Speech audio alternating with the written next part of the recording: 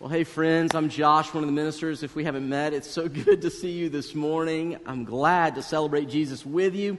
And to our friends joining us online, I'm just thankful for the privilege of knowing that we celebrate the same Jesus Christ, risen from the grave with the Father, and one day will return. That's good news. By the way, I say this periodically just to let you know what an impact you're having, not only here in the city, but around the world. We periodically will receive notes from people in places who join us online. Obviously, we want to welcome everyone coming from Georgia and Texas and Indiana and other places in the States.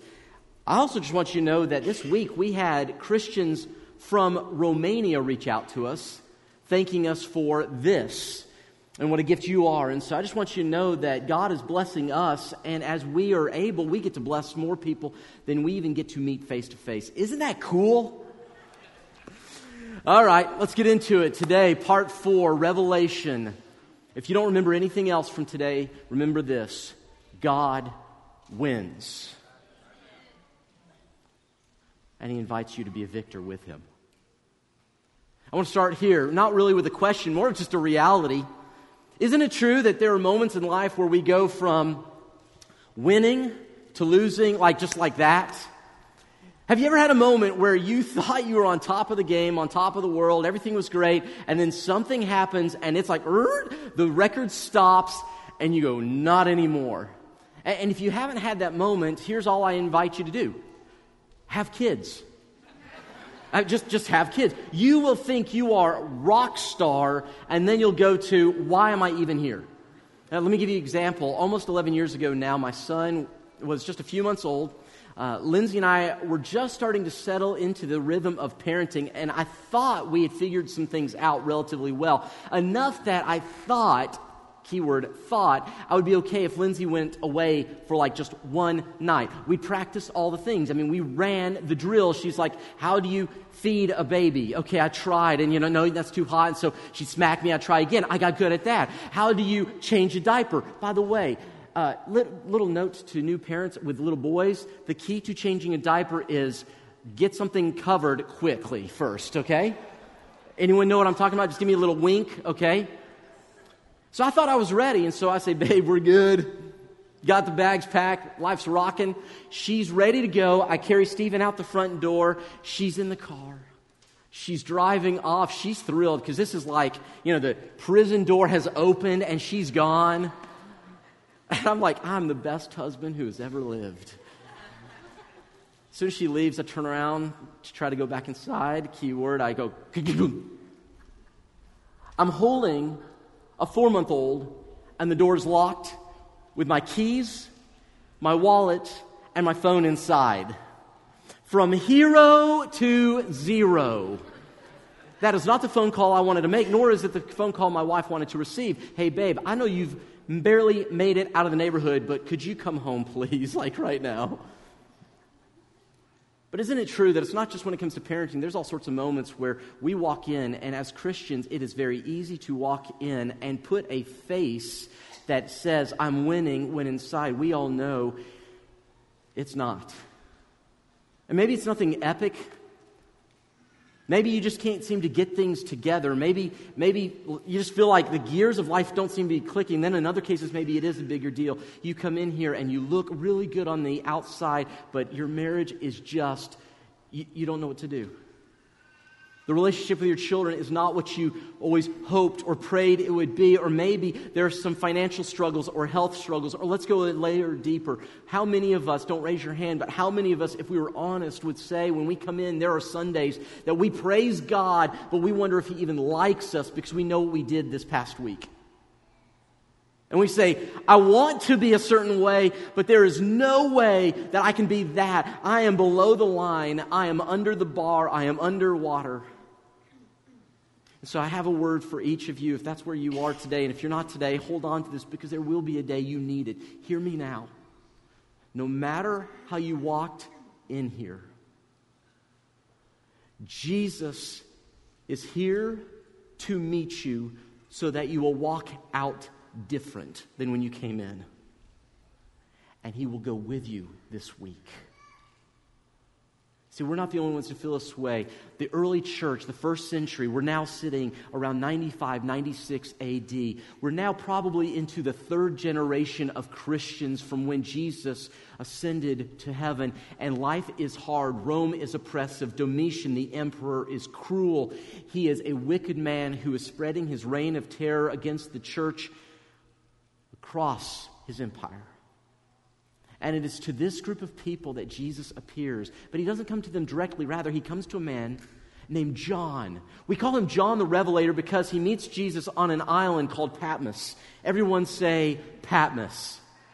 He meets Jesus on Sunday morning. John, although by himself, is celebrating Jesus in worship on Sunday. I'm so glad he didn't sleep in because we would not have this letter. Jesus comes to him and says, John, I want to speak to my church. Take a note. I'm going to talk to 7 churches. These 7, all those 7 represent all churches throughout time and history.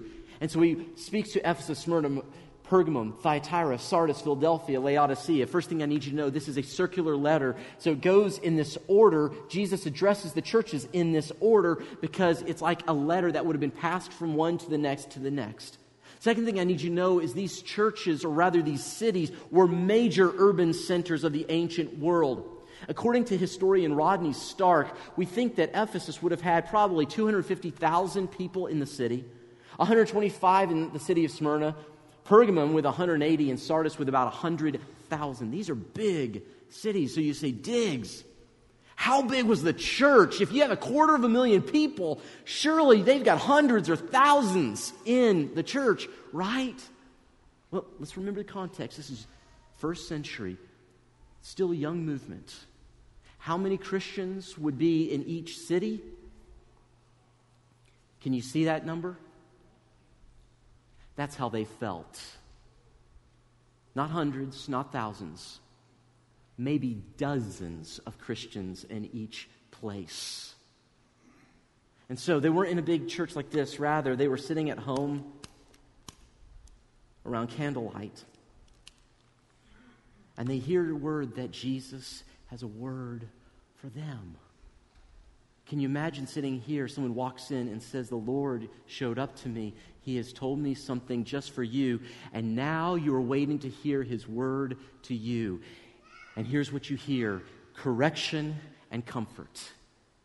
Because to be victorious will require correction, but then Christ also gives comfort. And so he begins the words to the churches, number 5, 6, and 7 in chapter 3. Would you stand with me in honor of God's word this morning? We will read the whole chapter, so bear with me as we hear the word of God. To the angel of the church in Sardis, write, these are the words of him who holds the 7 spirits of God and the 7 stars. I know your deeds, for you have a reputation of being alive, but you're dead. Wake up, strengthen what remains and is about to die, for I have found your deeds unfinished in the sight of my God. Remember, therefore, what you have received and heard. Hold fast to it and repent. But if you do not wake up, I will come like a thief, and you will not know at what time I will come to you. Yet you have a few people in Sardis who have not soiled their clothes. They will walk with me, dressed in white, for they are worthy. The one who is victorious will, like them, be dressed in white. I will never blot out the name of that person from the book of life, but will acknowledge that name before my Father and his angels. Whoever has ears, let them hear what the Spirit says to the churches. To the angel of the church in Philadelphia write, these are the words of him who is holy and true, who holds the key of David. What he, talking about Jesus, what he opens, no one can shut, and what Jesus shuts, no one can open. I know your deeds. See, I have placed before you an open door that no one can shut. I know that you have little strength, yet you've kept my word and have not denied my name. I will make those who are of the synagogue of Satan, who claim to be Jews, though they are not but are liars, I will make them come and fall down at your feet and acknowledge that I have loved you. Since you have kept my command to endure patiently, I will also keep you from the hour of trial that is going to come on the whole world to test the inhabitants of the earth. I'm coming soon, Jesus says. Hold on to what you have so that no one will take your crown. The one who is, there's that word again, victorious, I will make a pillar in the temple of my God. Never again will they leave it. I will write on them the name of my God and the name of the city of my God, the new Jerusalem, which is coming down out of heaven from my God. And I will also write on them my new name. Whoever has ears now, let them hear what the Spirit says to the churches. To the angel of the church of Laodicea write, these are the words of the Amen, the faithful and true witness, the ruler of God's creation. I know your deeds, that you are neither cold nor hot. I wish you were either one or the other. So because you are lukewarm, neither hot nor cold, I am about to spit you out of my mouth. You say, well, I am rich. I have acquired wealth and do not need a thing. But you do not realize that you are wretched, pitiful, poor, blind, and naked. I counsel you to buy from me gold refined in the fire so you can become rich, and white clothes to wear so you can cover your shameful nakedness, and salve to put on your eyes so you can see. Those whom I love I rebuke and discipline. So be earnest and repent. Here I am. I stand at the door and knock. If anyone hears my voice and opens the door, I will come in and eat with that person and they with me. To the one who is, what's that word, church? I will give the right to sit with me on my throne just as I was victorious and sat down with my Father on his throne. Whoever has ears, let them hear what the Spirit says to the churches. May the Lord bless the reading of his word. Would you pray with me? Come now, Lord Jesus. Teach us what we need to hear that we may be victorious. Holy Spirit, go before us in the text so we may understand. It's in the name of Jesus we pray. And all those who agreed said, Amen. You may be seated. All right, here we go. We covered the first four churches last Sunday. Now Jesus finishes with Sardis, Philadelphia, and Laodicea. Now, Sardis, what you need to know about this church is that, well, it was a very, very wealthy church. Sardis, put the map up. Sardis was a former capital of a previous empire, but Rome came in, utterly destroyed them. However, because of their shrewd negotiations, Sardis was able to maintain their autonomy and became a banking center, commerce, wealth, rich city. As a result, the church was very wealthy. And this was the it church of the first century. You say, it church, Diggs, what do you mean? Here's what I mean. This is the church that would have held all the conferences for the other churches on how to be a great church. If they had musicians in this church playing on the Christian radio, they would write songs that we would sing in our churches. This would be the kind of church that ministers would send their resumes to just in case there was an opening. This was a church known for being alive, for having a lot of programs, a lot of events, a lot of activities. The churches around them said, you guys are awesome. So you can only imagine as they're sitting there in their home, a few dozen or more by candlelight, and they hear the word of the Lord has come. They say, oh, and they read Christ's words to the first four churches, and then they see their name, and they're like, finally, God has a church he can be proud of. Let's see what he has to say to us. But Jesus does not mince words. He says, everyone thinks you're alive. They go, yeah, that's right. But I know the truth. You're dead. You do not match on the inside what everyone sees on the outside. You're known for being rich, but you're really poor. You're known for being alive. You're really asleep. You're known for having it all together, but something is not working. Now, how in the world can we be this divorced from reality?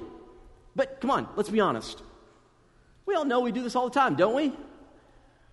We can be divorced from reality even with things as common as food. Isn't it true? So you want to lose some weight and you think you eat pretty well until you start tracking what you eat. Show of hands, how many of you have ever tracked your food? Can I just see some? Man, that is like one of the rings of hell, isn't it? It's like I thought I was doing really well, but man, I didn't realize that Twinkies and Ho-Hos had that many calories in them. No wonder I look like a Twinkie or a Ho-Ho. Or you want to get better with your finances, and you think you're doing well until you begin to track your expenses. The church in Sardis thought they were really well until Jesus began to track what was going on inside the church. See, it is easy to be so focused on appearances, you miss the substance, what's happening on the inside. And one of my fears in the local church is that we will be so concerned with how we present ourselves when we gather that we never evaluate what's going on inside of us. Friends, the Lord does not care if you wear shorts to church or a tie to church. He cares what's going on under the surface. He doesn't care if you drove in a nice car or a beat-up Pinto. He wants to know what's going on inside. He doesn't care if you give on Sunday a little or a lot. He wants to know what's going on inside. And Sardis was so focused on how they appeared, they missed what was most important. And Jesus says, this is not a small matter. You are dead. There's still a little bit of life, but the candle is waning. Wake up. This is a euphemism used throughout the New Testament to describe someone who's dead, but has the potentiality, if God is willing to help, they have the potential to come back alive. He corrects and then he comforts. He says to the victorious, you are dead, but you can wake up. It is not too late. Some of us are in here and we are growing cold to God. We are dying on the inside because we're more afraid of what people think about us than that we are honest about what we're struggling with. And he says you must wake up to the reality of your situation. Talk with someone. Be honest about it enough that you can find the healing and the hope of Jesus Christ. And by the way, PSA, public service announcement, the Church of Jesus must be a place where everyone is welcome to share their garbage. Amen? Because Jesus already received it, paid for it, and it's the church where we learn how to now deal better because of it. To the Church of Philadelphia, Jesus writes, you are weak and you are small. Oh man, to all my weak and small people today, if you're feeling beaten up, listen to the words Jesus has for the Christians like you. He says, you are weak and you're small, but you have not denied me. You've not given up the faith. You haven't bowed a knee. This is one of only two churches that Jesus has no critique. He says, even when the synagogue of Satan was at your door, you didn't give up. Now, synagogue of Satan, what's that? Now, if you went to Philadelphia, you would not find a synagogue. By the way, synagogue is a Jewish church. That's all it is. You would not find a Jewish church with satanic symbols above it. What's Jesus saying? There were those who were Jewish but not Christian who were attacking the Christians. Why? Little history. In the first century, the Jews were a protected class in Rome. They were not required to worship Caesar or the other gods. It was dicey, but they could get away with not having to do it. From them came the Christians. The Christians, because of their peculiarity, taking things much further than the Jews did, they started to create problems. People began to look at them. The Jews did not like this, and so the Jews began to cause trouble for the Christians because they were afraid the Christians would mess up the Jewish protected status. So now, in the city of brotherly love, there is nothing but discord. Isn't it true that the name of a place doesn't determine the quality of the place? Isn't it also true that you can say church on a building and inside it's chaotic?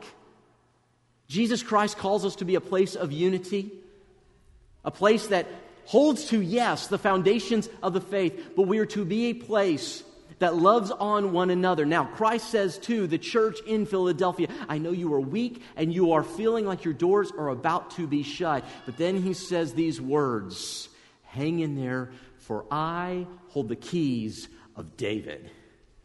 Now, what does that have to do with anything? All right. If you're 16 years old, you know what it means to hold the keys, don't you? Come on, how many of you remember the days when you were 16 years old, you finally get that magical piece of paper or plastic that has your face on it? By the way, isn't it, just a side note, isn't it interesting, like, the photo they choose is like the worst picture. It's like they hire people who are specialists. Anyway. You get your license and you go to your dad.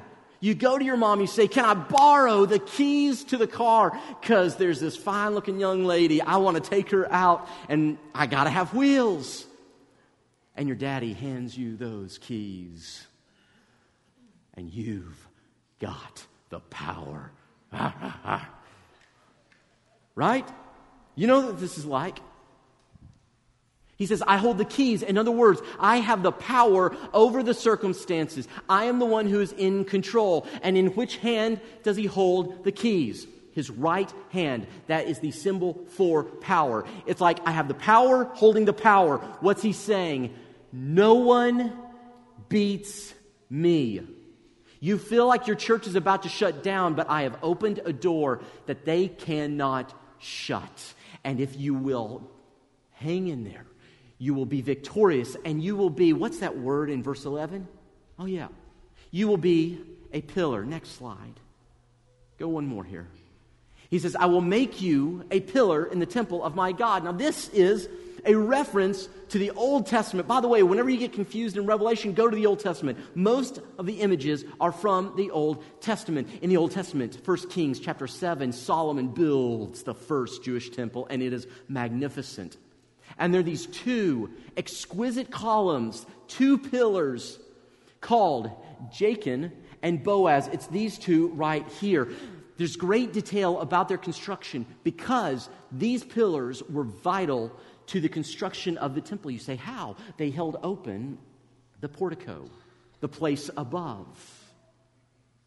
That place above so that the doors could remain open to the temple. These two names, Jachin means God will establish. Boaz means God will strengthen. God will establish and strengthen the church so that if you will stand strong when it is hard, you will be a pillar of the church. What does it mean to be a pillar in the church? Well, what did those pillars do? They held open the doors to the temple. To be a pillar in the church means that you hold the doors open to those who need to meet Jesus Christ. To be a pillar is not simply about attending a church for many years. Being a pillar is not simply about just showing up on a Sunday. To be a pillar of the church, you can be 5 years old, because if you are someone who says, welcome in Jesus' name, if you invite people in Jesus' name, age has nothing to do with that. You may be a pillar in the church of Jesus Christ. And so he asks really this question. Are you willing to stand when it's hard? Are you willing to not deny the faith, not deny my name? And I know so many of us, we say, but Josh, I'm the only Christian in my workplace. And he says, yes, I know. I have established you there, and I will strengthen you there so that you may open the door so that others may come to know me.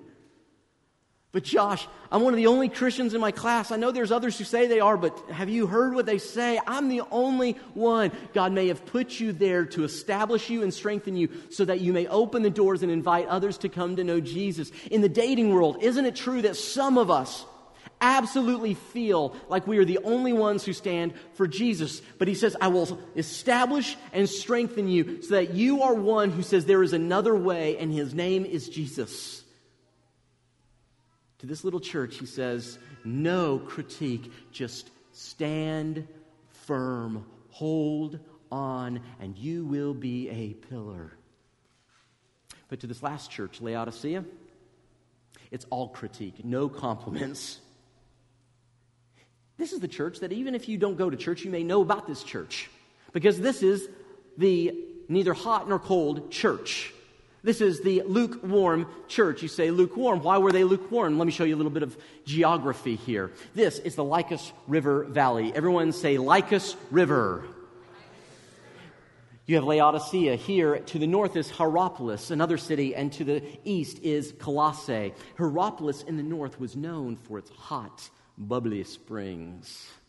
It's like a prehistoric version of a hot tub. How many of you, by the way, how many of you enjoy a hot tub?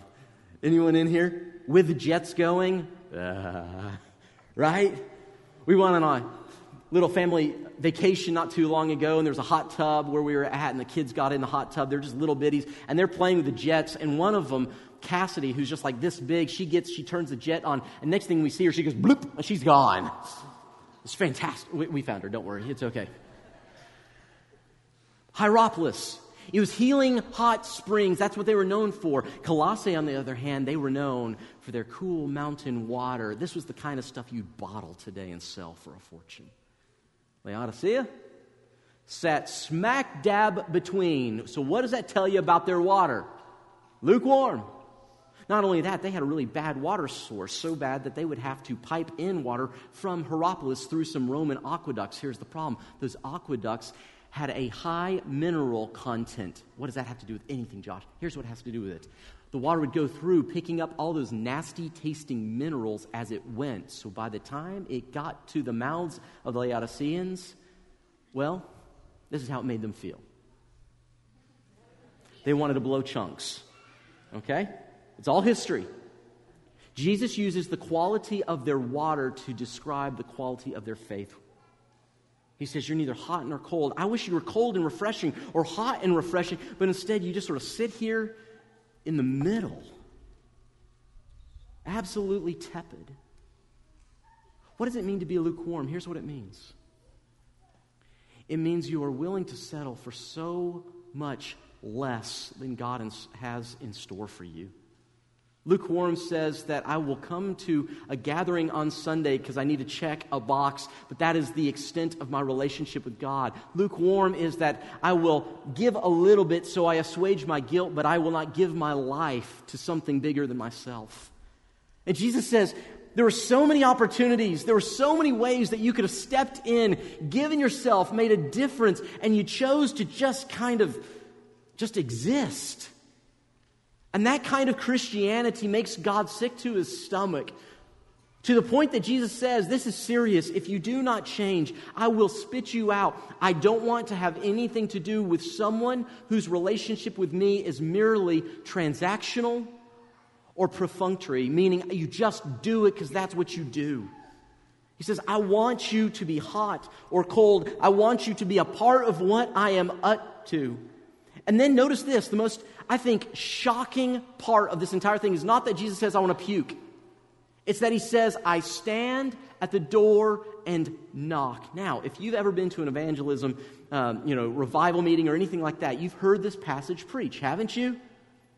I stand at the door and knock, O sinner, if you will just let me in, I will come and eat with you. And everyone says, during somewhere in the 20th stanza of just as I am, so come forward, right? You remember these days? And I don't think that's a bad way to understand it, but that's not to whom Jesus is speaking. Where is Jesus standing when he is saying, I stand at the door and knock? He stands outside his own church. How do you come in, sing songs about Jesus and to Jesus, prayers to God, scripture about God, communion, and Jesus not even be there? It happens when you say, I will live less than what God has called me to. I'm only here to check a box, to do what I have to, so when I die, I have fire insurance. He says, that is not what I called you into. So repent. What does repent mean? We've said this before. It means turn around, come back, draw near. Now, this is a bummer way to end the message today, isn't it? Good news, that's not how it ends. There's this one little word, next slide, there's this one little word that is over and over repeated. Lukewarm Laodicea, he says something though, and to anyone here who just feels a little lukewarm to Jesus today, I have good news for you. He uses a phrase here and with every other church, to the victorious. In other words, you may have walked in here lukewarm, but I am not done with you yet. There is still hope. While the flame still burns, there is still hope. To the victorious. And he doesn't just say it to Laodicea, he says this to every one of the churches. To loveless Ephesus, he says, to the victorious.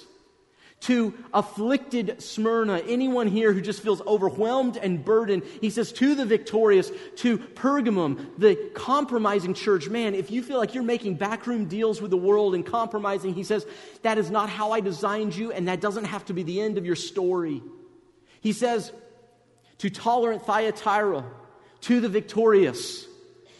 To the church in Sardis, that little church that thought it was all that, he said, you're dead, but it's not over yet. You may be victorious. You may have walked in here thinking you had it all together, and I've shown you you haven't, but I don't leave you where you are. The good news of the gospel is Jesus knows exactly where you are. He has come to meet you today so he can take you to be where he wants you to be. And to the church in Philadelphia, I know that you feel oppressed and attacked, but to the victorious.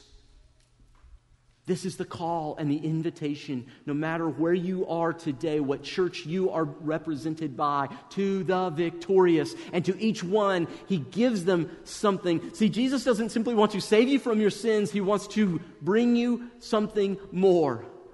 You say, really? Yes, we saw with Philadelphia. He will make you a pillar, but let me give you one. Are you ready? Last one, then we'll call it a morning. This is the last thing. Pergamum. Last week we said this. There's this one promise. I said, we're going to talk about it today. Here we go. Very fast. Notice what he says to the church in compromising Pergamum. To the one who's victorious, I will also give that person a white stone with a new name written on it, known only to the one who receives it. Ah, yes. That's great, right? It's like, what does this even mean?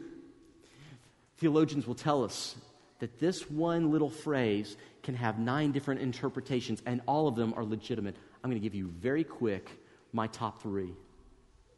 And wherever you are today, one of these speaks to you. Are you ready? The first one is this.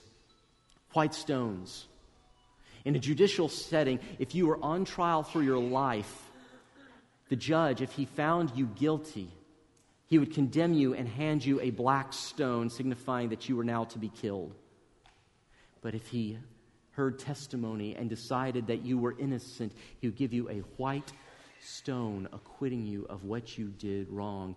When the world demanded your life for the sin that you had committed, Jesus Christ stepped in, died for you, gave his life, and now God says, I give you the forgiveness of sin. You have been given the white rock of forgiveness, church. The second one, how many of us like sports? Let me see some hands in here. Do you like sports? How about this one? How many of you watched the Tennessee game last night with that other team? Yeah? All right, you'll love this one. In sports, if you were the winning team or individual, the judges would award you a white stone signifying that you are the victor. So not only are you acquitted of your sins, not only does the past no longer get to define you, not only are you not condemned, Jesus says you now get to live victoriously. You, through the power of Jesus and the Holy Spirit, get to live in victory over Satan, sin, and death. You say, yes, but I still struggle. The struggle is not the same thing as failing. You are a victor in Jesus Christ. And the third, if you're invited to a banquet, perhaps by a wealthy individual or the king, the sun is setting, you can see the lights from the house, and as you approach, there standing at the door would be one who would look at the list, and if your name is on the list, would hand you a white stone.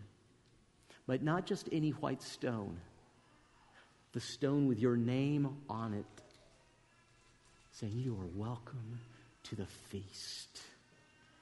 There's a table and a place for you. You have been forgiven of sins.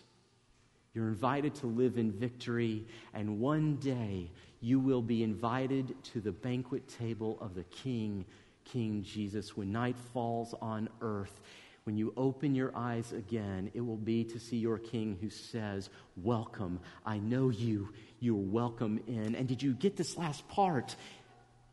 New name, known only to the one who receives it. With your spouse or maybe girlfriend or boyfriend, have you ever noticed sometimes we come up with pet names for each other? Names that only the other one knows. Jesus is saying, I will give you a white stone and I will put on it the name that is so intimate between us. I don't simply want a generic relationship with you. I want you personally. To the victorious, you've been acquitted. To the victorious, you are now a victor in life. To the victorious, you are invited into the banquet table. And so today, I don't know how you entered this place, but by the power of Jesus Christ, you may leave a victor because of what He has done, is doing, and one day promises to do.